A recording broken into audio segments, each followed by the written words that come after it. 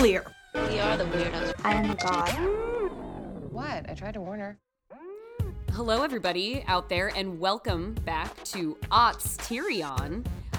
Here I am once again, your co-host Jordan Cruciole, and I am with Sam Weinman, and I am also with Chelsea Stardust. Hey!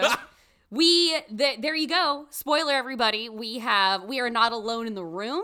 Me and Sam have Jordan, a very... did I just fuck this up again? Do I guys, no. I do this every week. I just spoil. Are we supposed to wait for her? I'm so bad at this intro stuff. No, it's fine. It's fine. We'll just keep going. It's okay. There's no right or wrong way to do it. It's our podcast. We can make fucking rules.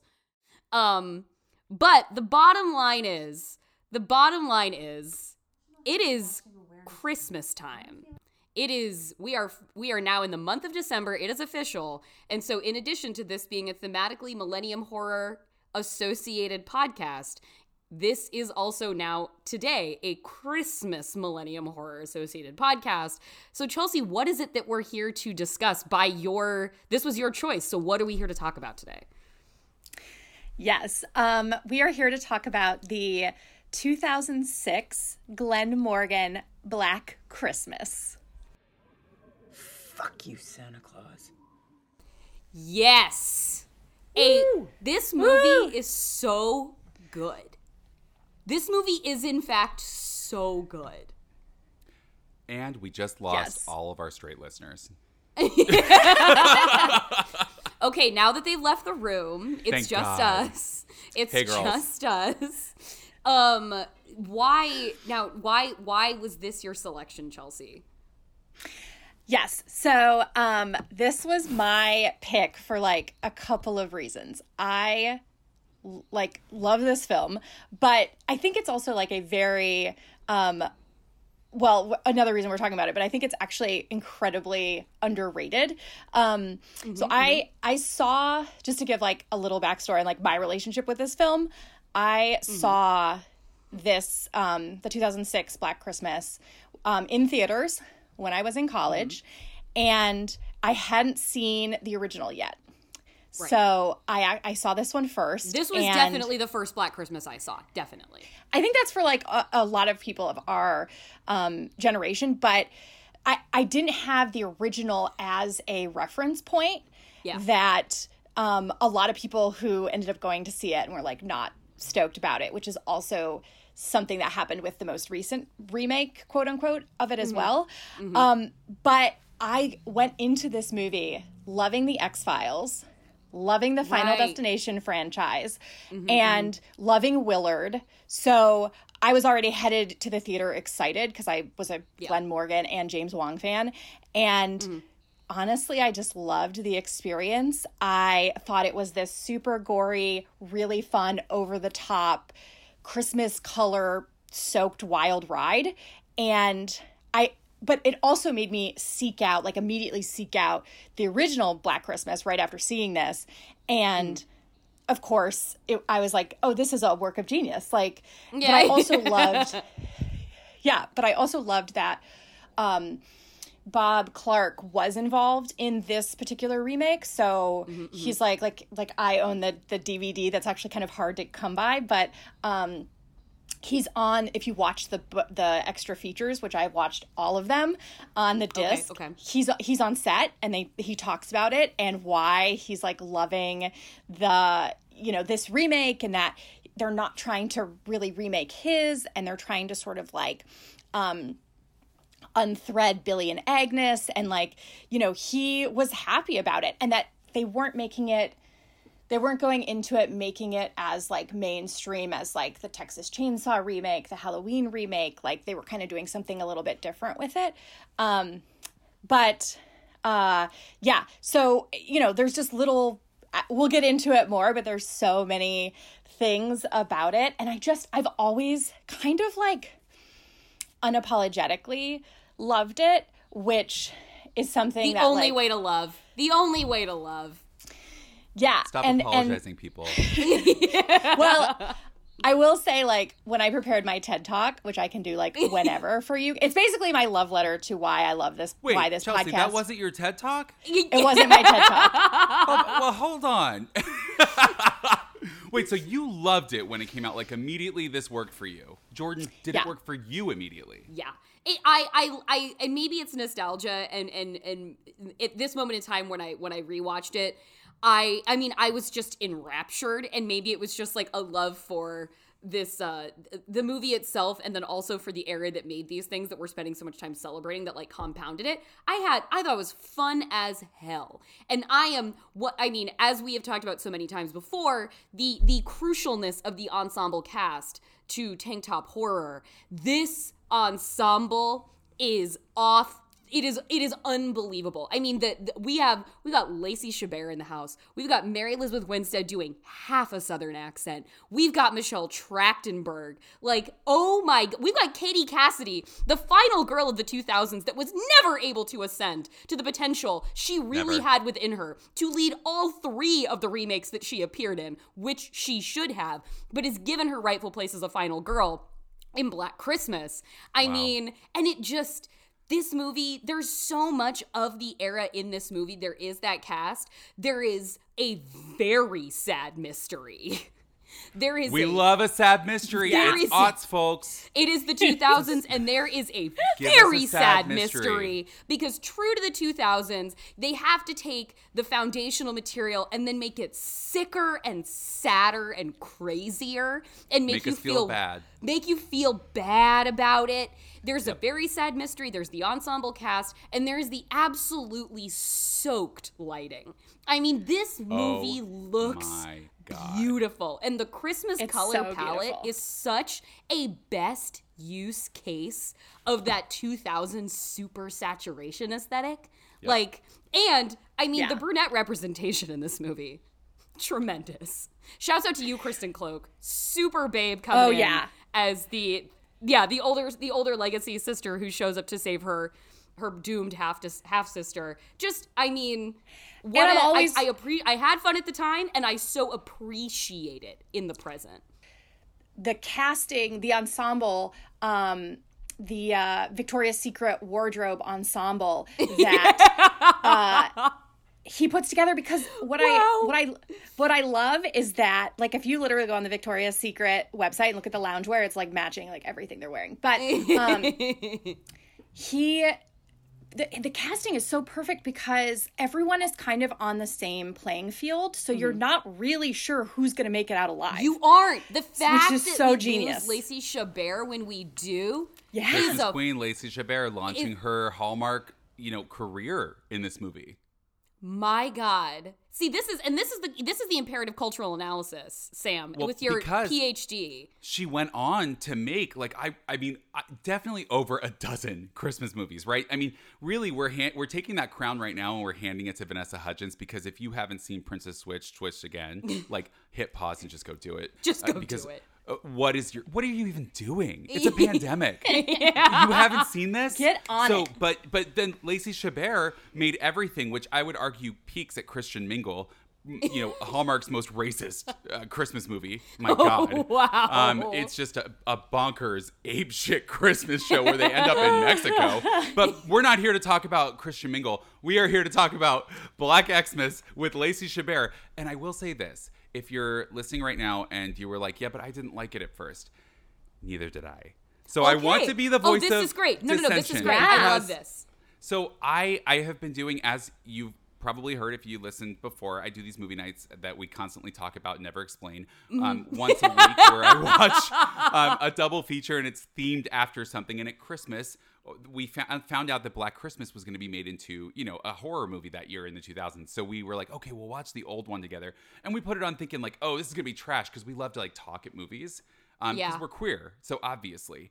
So we put on Black Christmas. It's so chilling that like nobody can sleep, right? Because that movie holds up.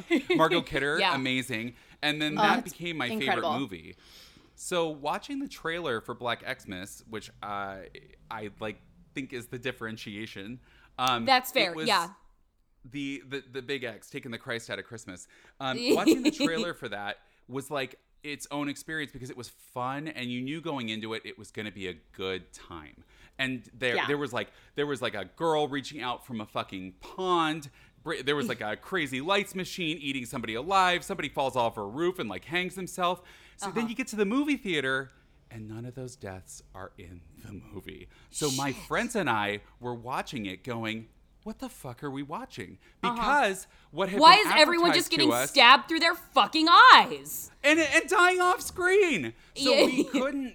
We like watching the theatrical cut of Black Xmas was a disappointing experience for somebody who loved the original and then thought, oh, they're making something like fully camp, and saw that trailer. What I didn't realize was that it was going to become a movie night staple and that we would watch it every July for Christmas in July and every Right. Christmas, because it quickly became our favorite so bad it's good. But over time, I have come around to realize that it's actually just good. It's just fucking good. Much like The Roommate, it is actually Yes! just good. Yup. No, it is, and much like The Hitcher, this is like an 80-90 minute movie. Like, the time is not wasted. And the kills are so much fun, but you're getting, it's a high density violence movie.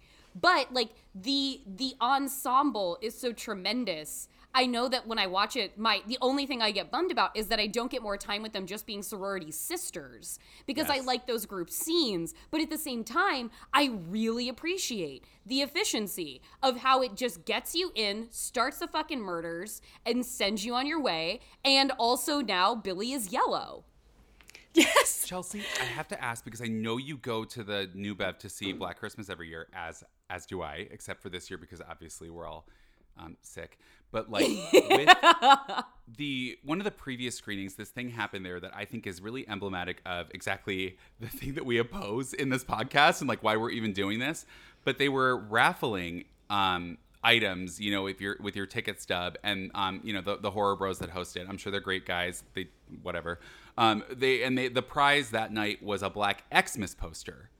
And so they raffled it off to the audience, and I wanted it so bad. And some other guy, you know, some basement kid walks up and takes the poster and rips it in half, and the entire audience cheers. Oh, because the host God. of that So event fucked had up. been talking down to the Black Xmas remake the entire time. Like, I don't know why Tarantino likes this movie. He made us run it tonight.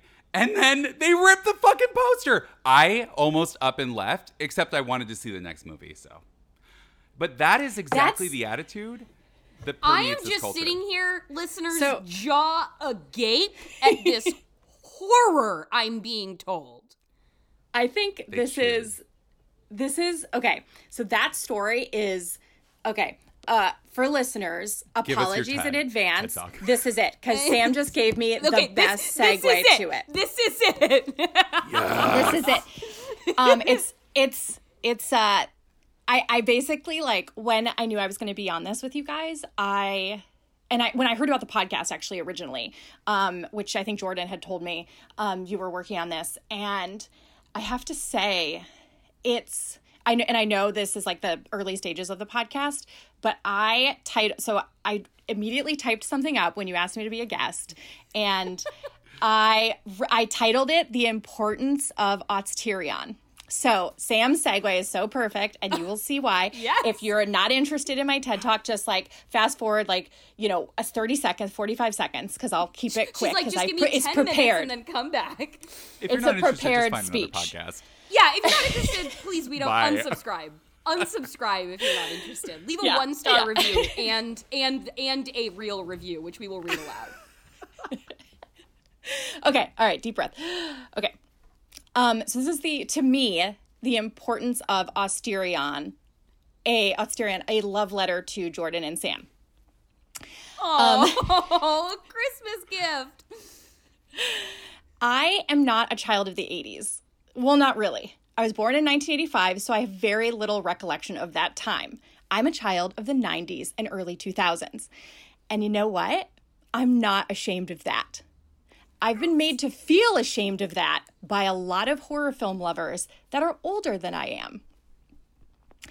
There's a weird sort of arrogance towards anyone who is currently in their 20s and 30s and a fan of films from the 90s and the 2000s.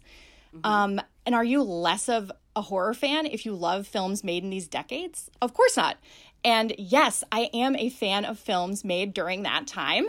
Of course, just like so many people older than me are fans of every fucking horror film made in the 80s. Absolutely every fucking one of them. Yep. Nostalgia goes both ways, guys. Yes. Movies that you see in your teens are the ones that shape you. I would get a lot of shit for not seeing some random direct-to-VHS 80s horror film, but usually by someone who has at least 10 to 15 years of movie viewing ahead of me. I'm only 35, y'all. As someone who has played a lot of various horror trivia near and far, I've noticed there is a blatant disregard for films made in the 90s and the 2000s, and just like new horror in general for some reason. There's maybe... Sorry. Yes, Sam and I have talked about this extensively. Yes.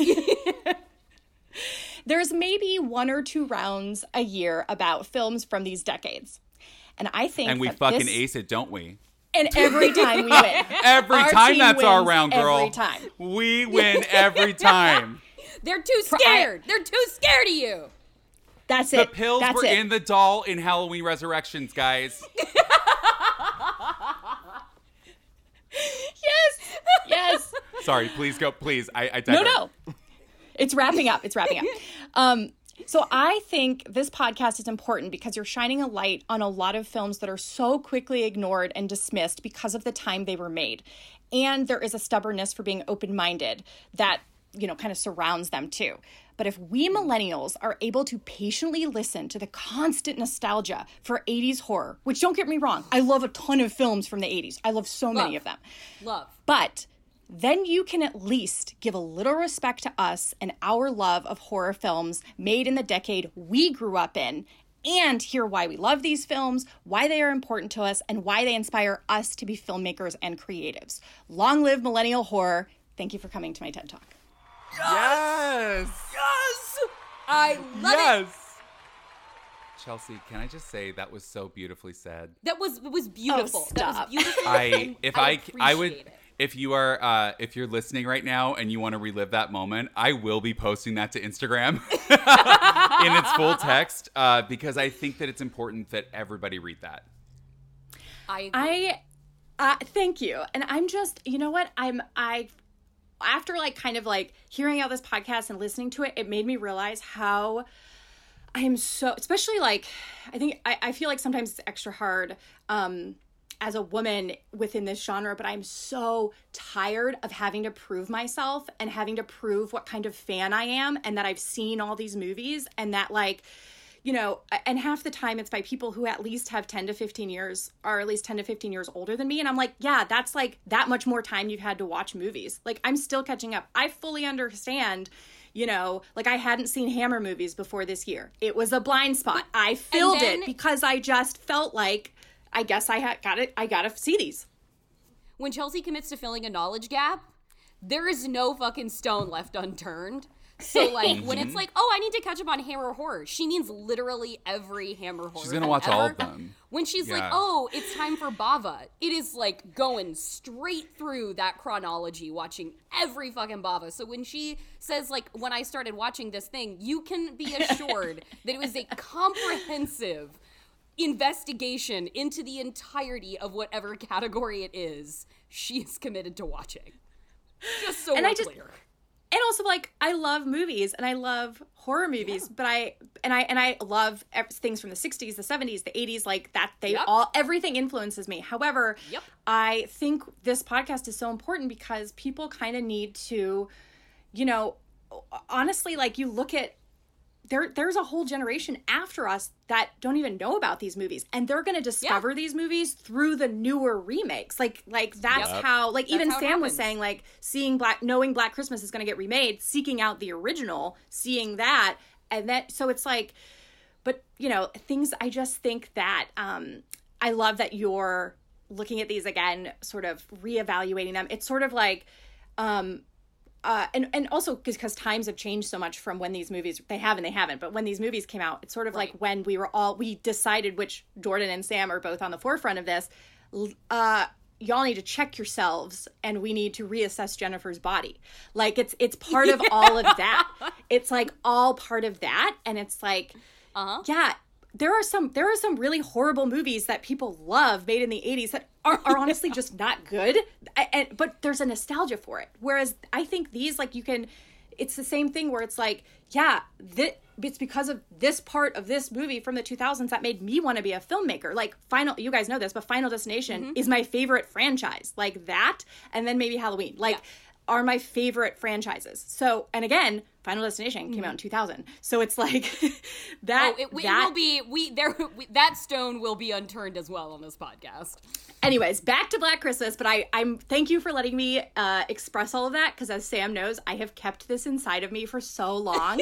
And I was like, why are people so against seeing new horror? This is what we're going to talk about. Like, we're talking about The Thing, like we talk about Carrie, like like decades from now, the new stuff is what we're going to talk about. And now some time has passed since a lot of these movies came out. Let's talk about them. And I get so excited about that.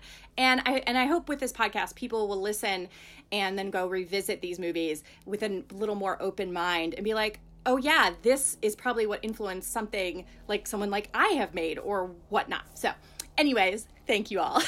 Yeah. If the people around you are not having these conversations, then you need to encourage them to get on the Oregon Trail and be the pioneers that we are, because it's time.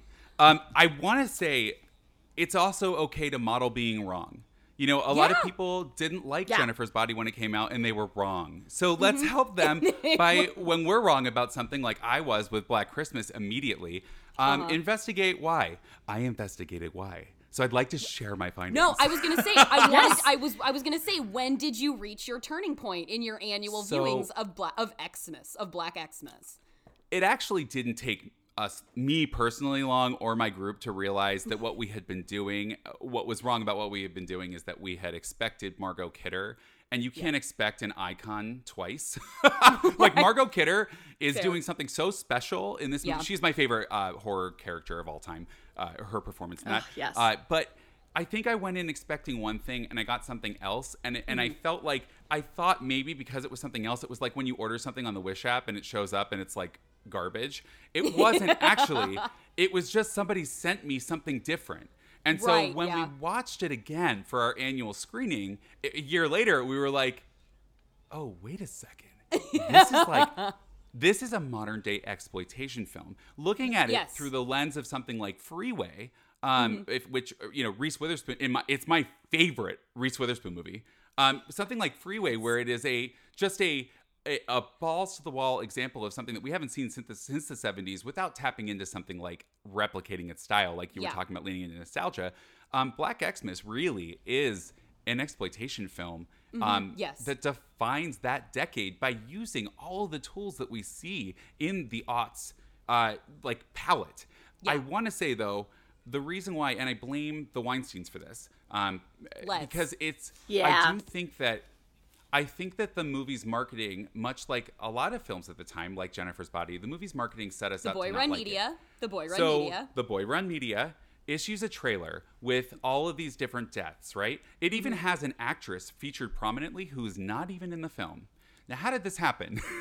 Well, apparently, after the movie was shot, the Weinsteins weren't happy with it, and so they were afraid people wouldn't see it or something, and they shot behind the director's back, shot extra footage just for the trailer. Not scenes, which is why it doesn't exist on the bonus content of the DVD. Just footage. They straight up lied. They said this is the movie when it's not. The hand in the eye. So the hand coming out of the pond, the same actress as the person that comes off the roof. The same thing as the crazy lights machine. And there's actually they had Michelle Trachtenberg come back for a TV spot where she has a shotgun and cocks it and she says, Merry Christmas, mother.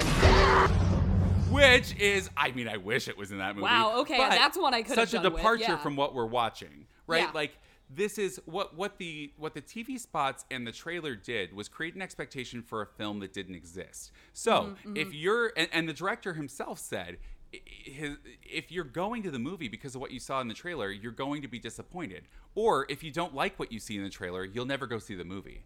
So it sets up a situation where there is no way to win. And also, the two killers thing that happens in this movie, the Weinsteins forced it. It wasn't supposed to be two killers. It was just supposed to be Billy.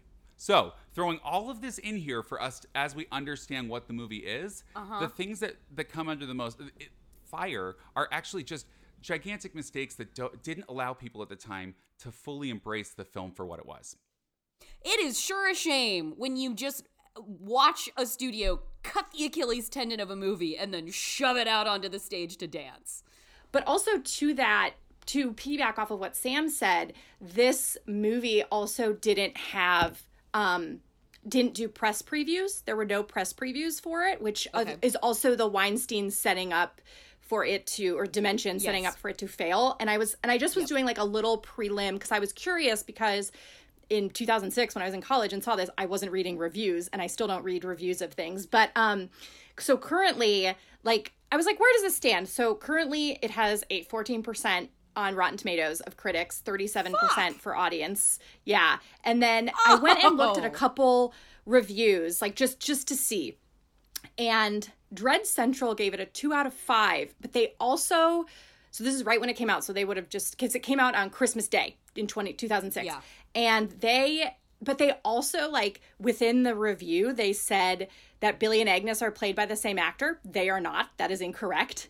There were just some things where I was like, that's not right. Sam is nodding. Yeah. Well, because I want to jump in about Agnes, but I'm going to wait.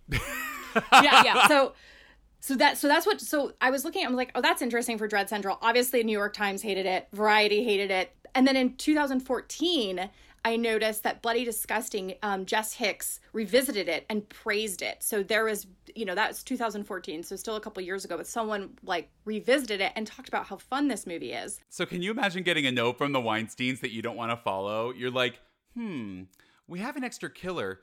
What should we do? Oh, fucking cast the first AC. He'd make a creepy lady.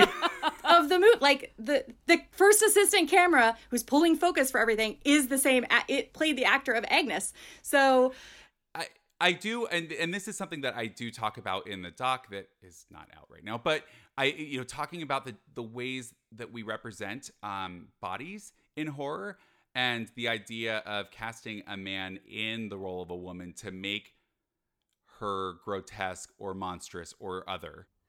Well, and I think this touches on a conversation that it is so 2000s about this movie, and it's something that we talk about a lot together, Sam, which is and I think this extends to that sort of exploitation casting, that sort of hagsploitation casting that ends up sort of being. Yes. This is a really mean decade. This is a cruel decade. This is a callous decade. And it is generally in pop culture, and there's this feedback loop between the people making things and the people writing about things that seems to reinforce this state of perpetual cruelty and demand that things almost be more so by the vitriol of the conversation around so much in pop culture. It's sort of almost like implicitly requests that things be uglier, that they be meaner, that they be sicker. And I think that feeds into the very sad mystery aspect of things. And I think that makes a thing that really struck me when I was rewatching this movie is how much, like, a theme in this movie is that almost everyone has a biological sister that they fucking hate. Like, we meet Lacey Chabert's character saying, like, I'd like to bury the hatchet with my sister. Right in her head. And then we have Lauren, Crystal Lowe's character. She's vomiting in a toilet at one point because she's gotten too wasted on Christmas. And Michelle Trachtenberg's holding back her hair. And Lauren's like, you're a better sister to me than my own sister. And Michelle Trachtenberg's like, yeah, and Dick Cheney's a better sister to you than your sister. And like and you have Kristen Cloak showing up to establish a relationship for the first time with her young half sister who's already been murdered, and like she's gonna do her best to make a connection, but she shows up mean, impatient. I can't tell you anything about this place because I really fucking hated it here. Then suddenly is like grouchy, struck with the need to then save her sister when she realizes she's imperiled, but she's like been astray. Like, everybody who has a sister in this movie has a shitty sister, and they all also hate each other at the start pretty much when they're all convened around the hearth in the opening of the movie. But the arc that this movie gives you of them coming together in spite of their petty bullshit is actually really satisfying. So by the time you get to, like, you have enough girls left who are being allies to one another, with the exception of Mary Elizabeth Winstead's character, who stays a selfish bitch till the very end. Yeah, run to daddy. At least my family wants me to come home. You actually watch these, like, 19, 20-year-old, like, sorority brats come around to one another in a way that with the "you're my family now" sentiment that is so pervasive in this movie. She's my family now. Like, you have it actually start to feel something by the end of this movie. Sam, you are chomping at the bit. Well, a couple of things, but this points me to the things that I love about the film, both good and bad. The introduction of the sister is shot like a cameo. The older sister shows up. No, there's like this big moment. She busts through the door. Shows up. Kristen goes, and it's like, oh fuck, somebody from the original. And then I looked and I was like, wait, no, this is just somebody. This is just a person. And then, but I do want it. But not with Olivia Lacey Hussey, Chabert, not Margot Kidder. It could have been anybody, but nope, this is just a person who we don't learn a whole lot about. But earlier, no, like Sam, something that I. When it's been a long time since I've watched this movie and I watch it again, I find myself re-Googling every time the original cast and being like, where's Kristen Cloak? They really feature this cameo hard. And I'm reminded every time, no, she's just here. And they just super dramatized her entry into the story with her incredible jaw. Oh my God, that jaw. Honestly, that's fucking, to me, that kind of introduction is drag. I'm Claire's sister. Where is she? I mean, it's just, we are here. This is over the top. This is, I am making an entrance because I am me. And then somebody's going to look at me and be like, I love that coat. Do you know what I mean? Like, it was just like, wow, okay, spotlight on you. But the part that I love that I think really is, it sets up the tone for what is successful about this film so well, is the clunky way, that Lacey Chabert moment that you referenced about her sister. The movie itself makes a meal out of that moment. She's like, I'd like to bury the hatchet. And then slow push in. Music drops out, slow push in. We've got, and it's glamorous lighting. And then in her head... This is drag. It sets it up like there is almost no question in your mind that her sister is going to show up and be the killer. Like, there's it's so important that we know her sister is a horrible bitch that surely she will be involved in this plot somehow. This movie takes every opportunity to wink at itself. And I like that. Like that moment, like when she says the hatchet line, it gives you enough time to think, well, maybe they're not going to say in her head because that would be too predictable. And then it's like, nope, we're going to say it. We just wanted to set it up that way. You know what? In the psych ward, you're like, oh, maybe this isn't like, maybe this is a little bit serious. And then it's like, they slide open one of the windows and it's Jesus. And he's like, happy birthday. Wow. Am I in Scary Movie 5? Like, this is... This movie knows exactly what it is. It is not trying to be anything but that. It is not. And a tiny moment that is so important in GIF form that I have sent you, Sam, when I watch this, is when they are all gathered around the fireplace in the beginning. And Lauren is, like, reading Mary Elizabeth Winstead, The Riot Act, about, like, fuck your Christian traditions. This is a hodgepodge of pagan iconography, you dumbass. Yes. And she's just getting increasingly drunk as she hates on the Southern Christian girl. And there's a part where that's building up with this character. We're getting to see that she's, like, getting lit by herself on this night. And she takes, like, throws back a shot. What is it? Lacey Chabert's character is like, just, like, you don't need to give her a Christmas present. Just give her a shot. And she, like, passes her a shot, throws it back. Michelle Trachtenberg goes, Happy holidays. Right after Lauren takes the shot, we cut to Katie Cassidy, who just makes the most random featured reaction where she kind of, like, sadly shrugs her shoulders and, like, purses out her lips a little bit. And it's like, I don't know what they edited that reaction in from during this scene, but I don't know if it was in response to that shot or not when they were getting coverage. But the fact that they chose to put it there was like, what the fuck? is this variety show that I'm in right now. Truly. Tequila with the red wine chaser. Oh, God. She wasn't even trying to not vomit. When you start looking at this movie structurally as a queer film, and I'm sorry, yes, that's what I do, but it is so queer is an other, right? Queer is an outside of the mainstream. And knowing this movie, this movie's backstory has backstory. Have you ever been in a flashback in a movie that flashes back farther? Welcome to Black Xmas. How many times do we cut back to the past? I made a note about this. It's so funny you say that. I literally was tracking in the literally wrote here, first 30 minutes, there's 3 flashbacks. This is the first 30 minutes of this movie.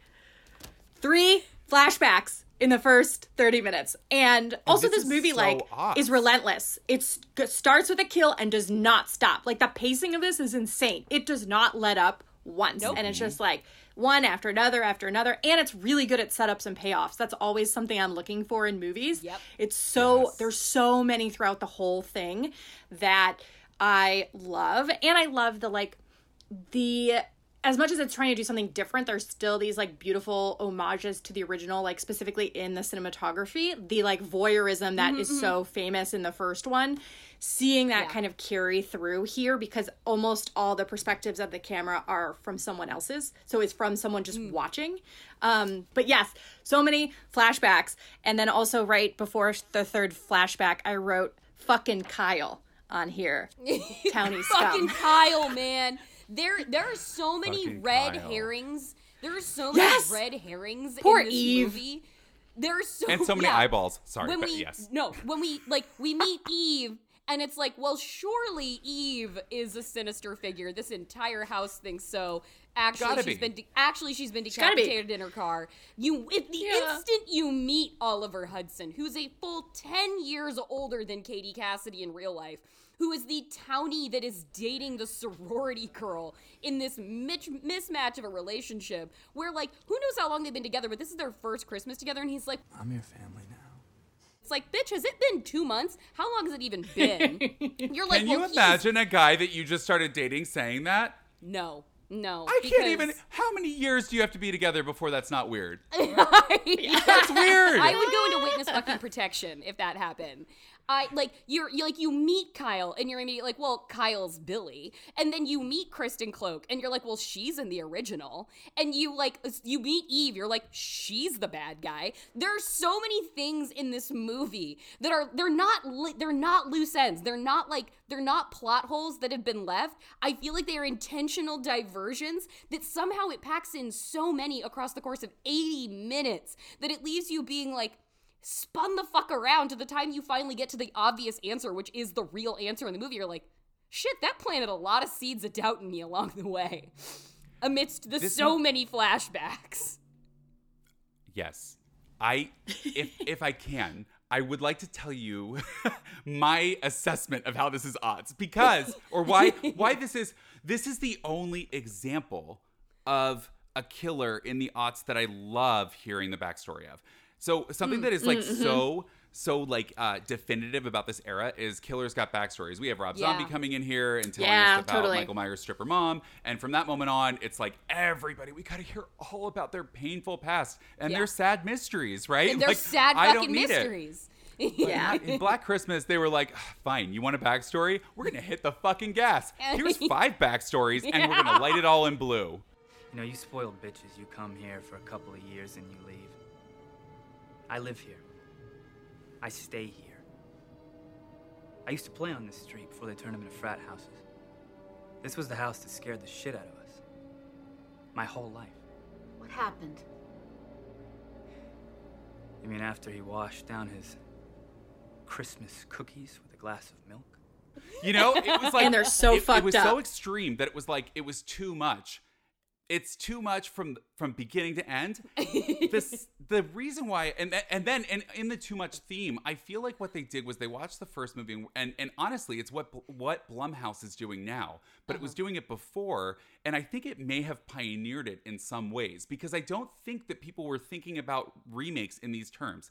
Black Xmas is more of a spiritual remake than an actual remake. It's like Blumhouse in taking this shell property and picking out a few details that people might connect. So an example is the best scare in the original Black Christmas, no doubt, the eyeball in the door. It's a close-up of an eyeball. It makes you jump out of your seat. Now, rather than remake the eyeball scare, they decide to include eyeballs in like 9 different times in the movie. There's an eyeball screensaver. There's a kill where in the UK release they're dragged by the eyeball. There's an eyeball that's gouged out. There's like there are so many eyeballs that are gouged out. Agnes eats eyeballs. Everybody is stabbed through the eyes. And it comes a lot of giallo eye trauma. Yeah. But it's not unconnected. It's just they take it and then they hit the gas and make it extra. And that, to my last point, which I think is why it connects with so many queer people, or at least I can speak for myself, why it connects with me and my friends.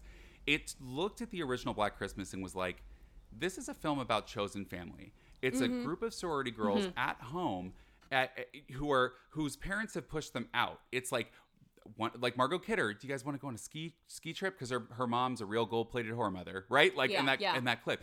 That's what they took. And they put it on this movie, which is about a bunch of women who don't like each other at first, because that's what the 2000s, that's the only way they can write women in the 2000s. Yeah, the most guaranteed unifying aspect of a group of friends in the 2000s was that they all fucking hated each other. And they were all mean to each other. Like, the movie Cry Wolf is built around the premise that all of these people are pieces of shit and they're stuck in the same place and they are in a forced community. So by taking that theme of chosen family and threading it through with the explicit quote, "You're my family now," I think is it 12 or 17 times, Jordan?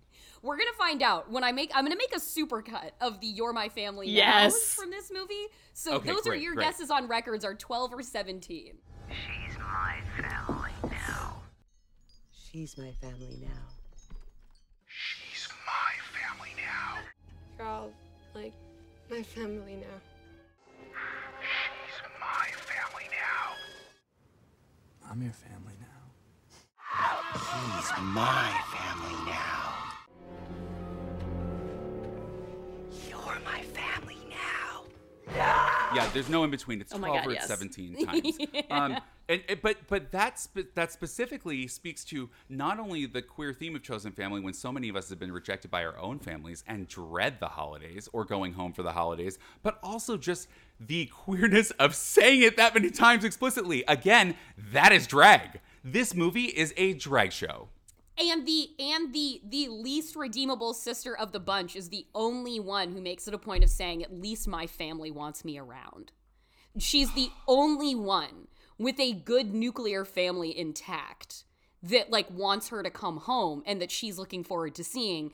And they all meet, again, death's off screen. We don't even see Mary Elizabeth Winstead meet her demise, but she's the only one that they don't ever really bring around. And the last thing we hear before she expires is the brilliant Andrea Martin, like scraping ice off of her windshield, being like, "Privileged bitch, frigid southern princess." She's like ripping her apart before she gets killed by by Agnes. And it is just so like those who are sort of orphaned by their circumstances, whether like literally or existentially, are the ones who like we at least come around to a rooting interest for. Like we see like Lacey Chabert's character is sort of like, as she remarks to Kristen Cloak when they're like on a sort of mission around the house to like they're investigating something. I think they're like looking to turn the lights back on. And she's like, "What? I'm not the totally helpless daddy's girl these bitches make me out to be." So she makes it a point of being like, you know what? I'm more than like I seem. And she really immediately is. And who among us cannot relate to being drawn to the mean pretty girl who walks into the room wearing a fabulous coat and has an amazing jaw? And what else is queer about this movie? Lacey Chabert interrupting Kristen Cloak being mean to say, "I love that coat." That is, like you said, Sam, this is a drag show. Well, I'm so glad you mentioned that you brought, like, we haven't, speaking of looking for cameos, is Andrea Martin. The fact that we actually get our original Phil from the OG Black Christmas in this as Mrs. Mack, who's like iconic in the original. But I loved that we did get that. Like, I think that's definitely them kind of knowing, okay, we're doing a remake. That's always a risk, but at least this is a little bit of some fan service specifically. I will say I do very much miss Claude, the cat, in this movie. But but I love that they did that. And also, and she's great. I think Andrea Martin's great in it. And the teddy she gets for Christmas, oh my the God, Victoria's she's Secret so, cherries, she's I such a- owned that. Yeah, Andrea Martin is such an incredible introduction. It's such an incredible appearance in this movie because Andrea Martin is a legend. Andrea Martin is so talented. God, she's good. And just like the texture that she adds to this house in the same way, in a similar way to Carrie Fisher showing up in Sorority Row and being the no bullshit house mom of all those, like, again, mean kids that she has to supervise over. But Andrea Martin being the inverse here of just really trying to create the sense of family over and over again. And having the incredible moment where she just gets mad at someone for cursing and goes, language, is a remarkable moment in Aughts Tyrion. I want to take a moment, and I've literally shouted about it already in this conversation, but I need to take a moment for the ascendance of Katie Cassidy's character to becoming this movie's official final girl. Kelly coming into her own. In a scene that just looks beautiful. The power is out, but the fire is raging in the living room in the fireplace. And Andrea Martin's character, House Mom, is like, we've got to get out of here. We've all got to go now. And Kelly comes forward and is like, no. Lauren, let's go. No, we stay together. We lock up the house, we grab a fireplace poker, a ski pole, or some shit, and for the next 2 hours, not let each other out of our sights. No, we are driving to the police station. In this weather? Even if they can't do anything, at least we will all be safe there. Dad, we're not all here. If we were, then I would go. That's right. Unless I see otherwise, I'm believing that Claire is alive. And when she comes back, it is not going to be to an empty house. And she goes from sort of like, it gets played perfectly. And Katie Cassidy starts out as like the good neutral blonde who's just really happy to have a family around her because she doesn't have one of her own. Her creepy boyfriend absolutely does not cut the mustard in that regard. And she takes that moment and becomes the leader of the girls. And she is making her stand. She's making that declaration on the back of, these are my friends and I will protect them because that is what we do for each other. And the fact that this movie revolves around like planting a flag in friendship as the thing worth putting yourself in harm's way for, and in enduring the terrorizing nature of at least one serial killer picking off people in your house, it's an incredible moment. And it invests me so much in Kelly for the rest of the movie in a way that I think Katie Cassidy completely validates that investment and does such a great job. And I mourn the fact that she, in like, I think it was maybe her first film, in When a Stranger Calls, that she was not the lead of that movie. Because if Katie Cassidy had been the final girl of When a Stranger Calls, I actually would have liked it. And it's hard. I want the parallel universes to exist in which I get Rooney Mara being the final girl of the Nightmare on Elm Street remake from 2010, while I also get Katie Cassidy being the final girl of the Nightmare on Elm Street remake from 2010. Her and Kyle Gallner would have been a great pair. She deserved to have been a defining recurring final girl of the 2000s. And I, on her behalf, am mad that she didn't get those opportunities because she was clearly the standout final blonde in each of those situations. So shouts out to Katie Cassidy. You deserved better in the 2000s. Had to say it. She gives us my favorite moment.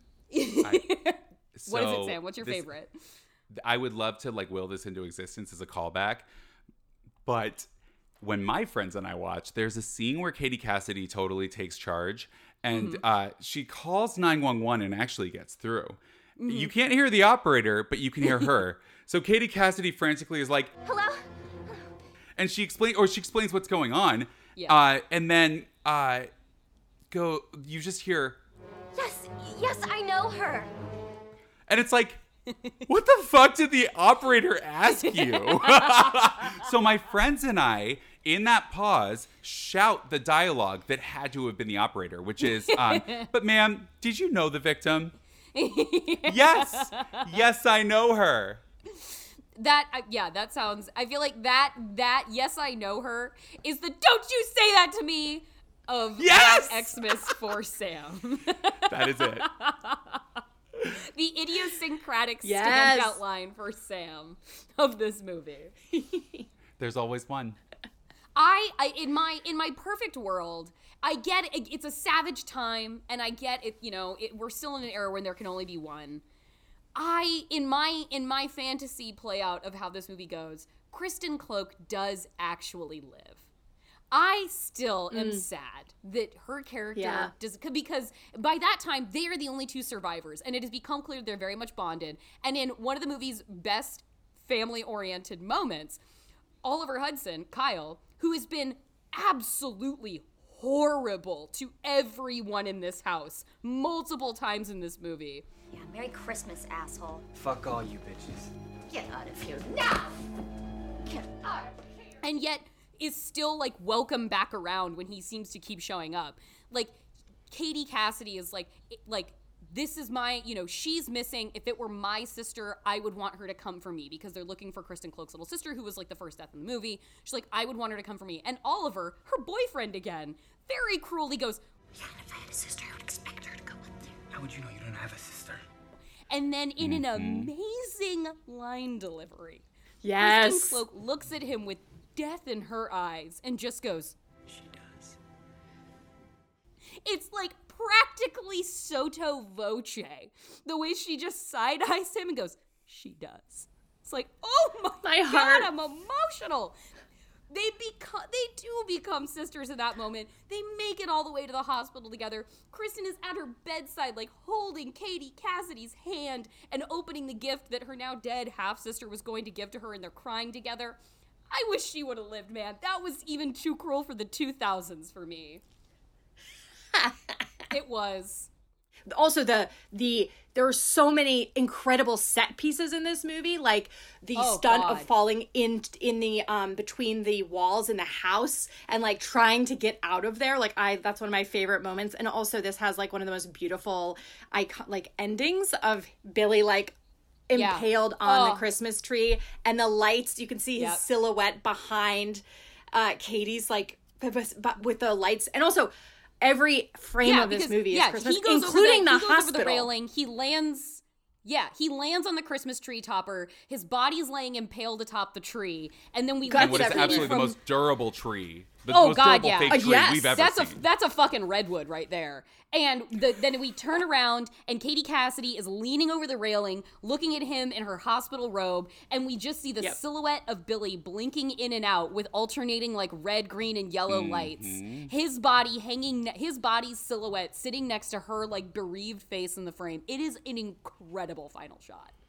And I really appreciated, you knew we were coming around in the third act that things. It's not over till it's over kind of moment. You knew things were going to happen at the very end. I do very much appreciate that there isn't an additional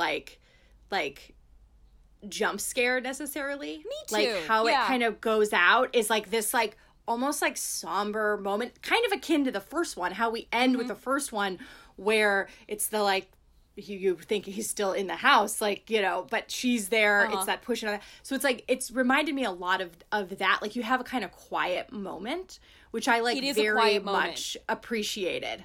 Yeah. And is uncommon, I think, for the era. As Sam said earlier, it's the climax, then everybody leaves. And you're just like, oh, wow. You're really left to because of what we know about her family now, you are truly left to ponder the loneliness of Kelly.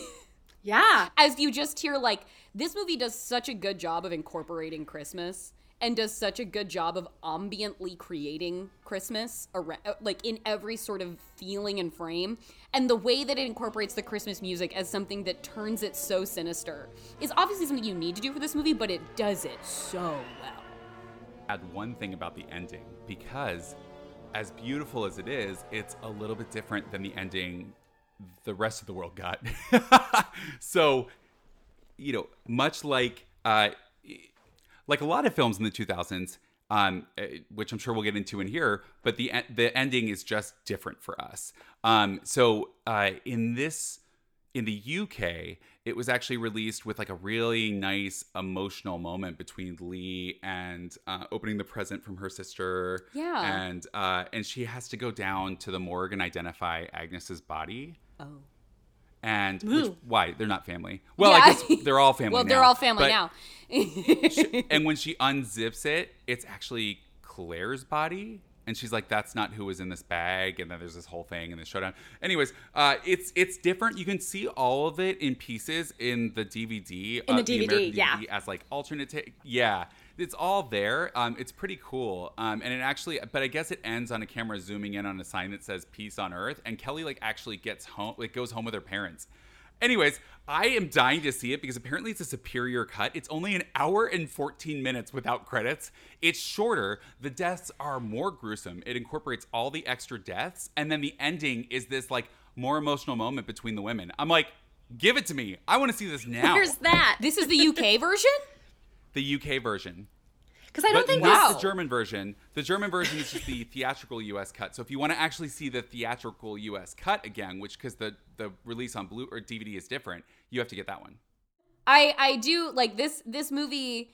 I feel like why this movie we've already given the reasons, but like why this movie is Atzterion to me is we say this comes up on this pod, but this is one of those prime examples of the audacity.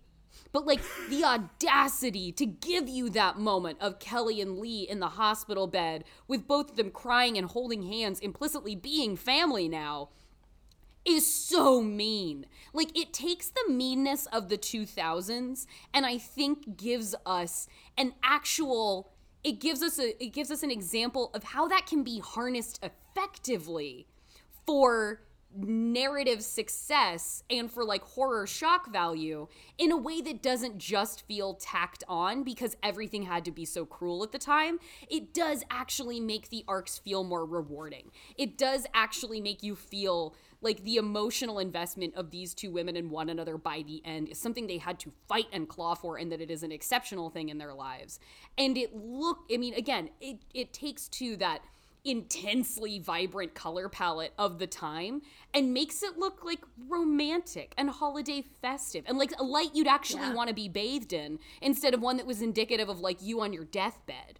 And like the very sad mystery, like you said, Sam, is compounding sad mysteries. It is child neglect, then child abuse, then incest, then like watching one of your parents kill the other one, then killing your own mom. Getting an ugly doll for Christmas. Getting an ugly doll. Here, killing your own mom, and then eating pieces of her, and then incorporating a joke into the movie that says they made the chicken for Billy because it's the closest they could get to having it taste like mom. Not like mom used to make, but like mom. Like, and Billy is yellow because of a bright yellow, like, he's like that yellow bastard from Sin City levels of yellow. Oh my God. And they just keep him that the entire movie. The way that this film incorporates, I talked about earlier, the palette of aughts tropes. Oh God. I think is, it's masterfully done. And I think when we were in that moment, we weren't able to see it for what it was because we were experiencing it and maybe we're bombarded by it. And sometimes it felt saturated. Mm-hmm. So because of that, I maybe felt opposed to what I was seeing instead of being able to embrace the fact that it was taking those tools and anding it. Yes, it is just constantly one-upping everything that was happening around it. And that to me is what makes this an essential film for people who are studying aughts horror to investigate. I simply love it. I mean, like they're much like the mandate to do this for us anyway for this podcast was that I feel like this is an era that is uniquely benefits from hindsight.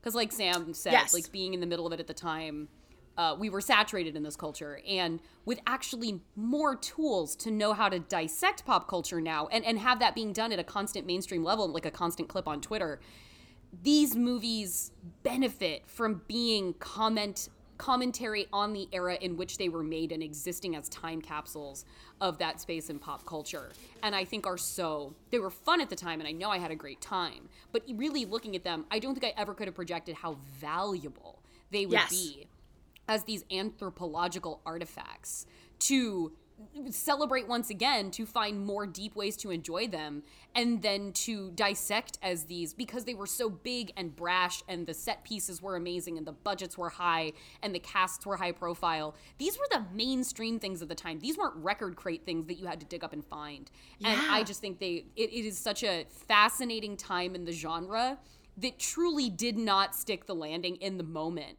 But in looking back, I think people are rediscovering such a joy of this era of sleepover horror that they were like, fuck, I knew I liked it at the time, but like, turns out I love this shit and it's actually kind of awesome. And that goes like... It throws its best tricks and it throws them hard. Yeah. Oh my God, yes.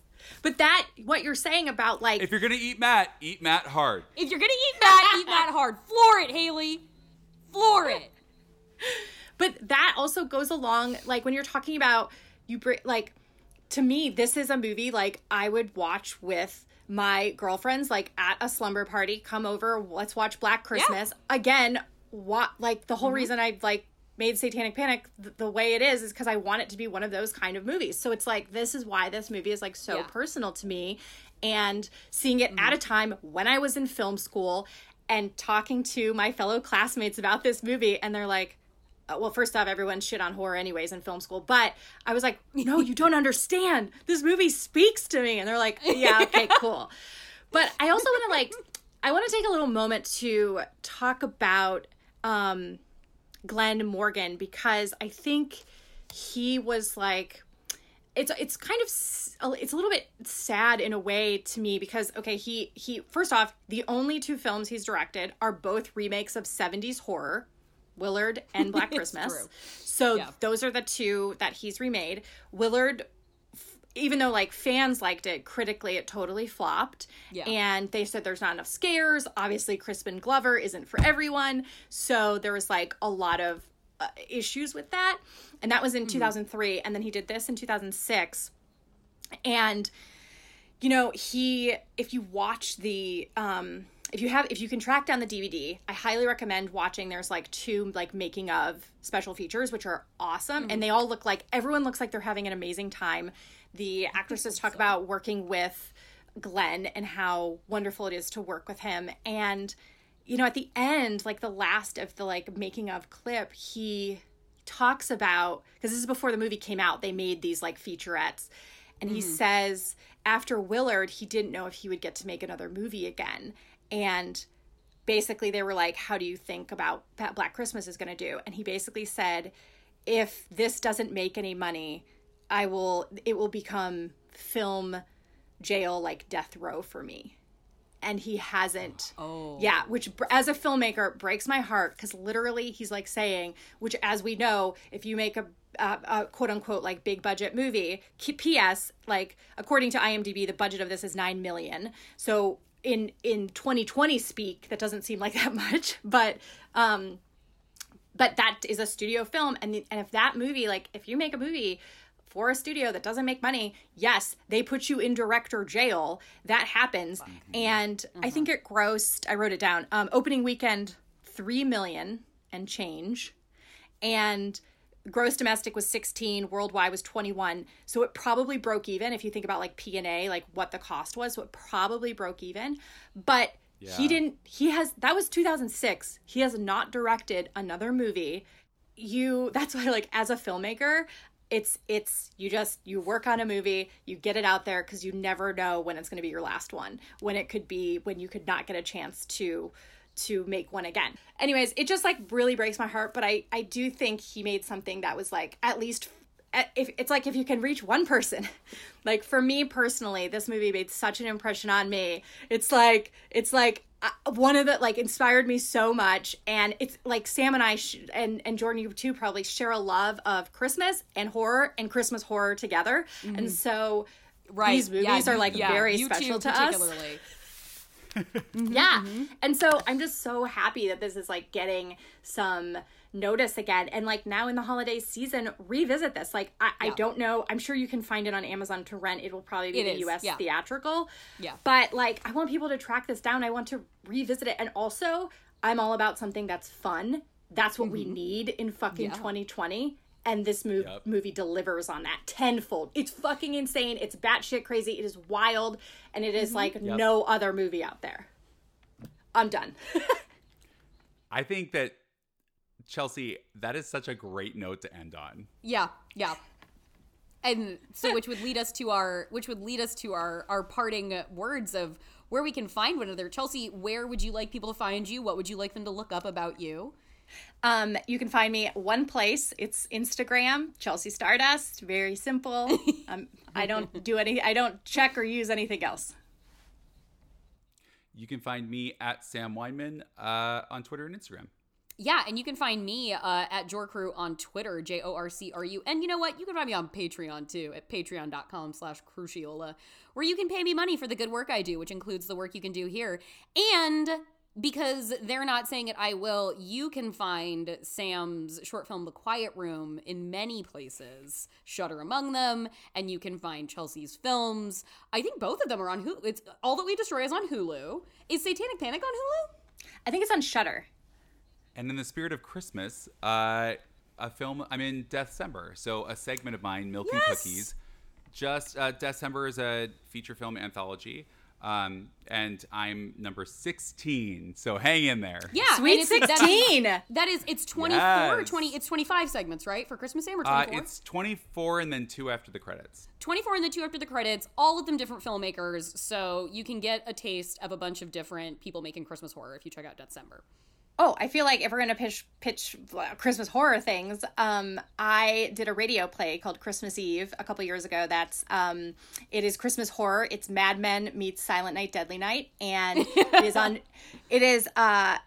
think it's on Bandcamp, but regardless, I'll be reposting it on my Instagram, so you will be able to find where it is. I think if you Googled like Christmas Eve radio play, it's on Earbud. Excuse me, it's on Earbud Theater.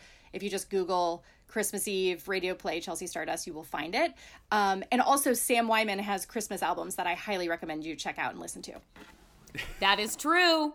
We have there's so much. We have given you such a list of Christmas culture that you can take in. So now you have the rest of your holiday season to absorb Get on the all Oregon of this. Trail. Get on that Oregon Trail. Become that pioneer. And Chelsea, thank you so much for joining us today and for bringing us the gift of Black Christmas. Thank you for having me. I am so honored. Long live Millennium Horror.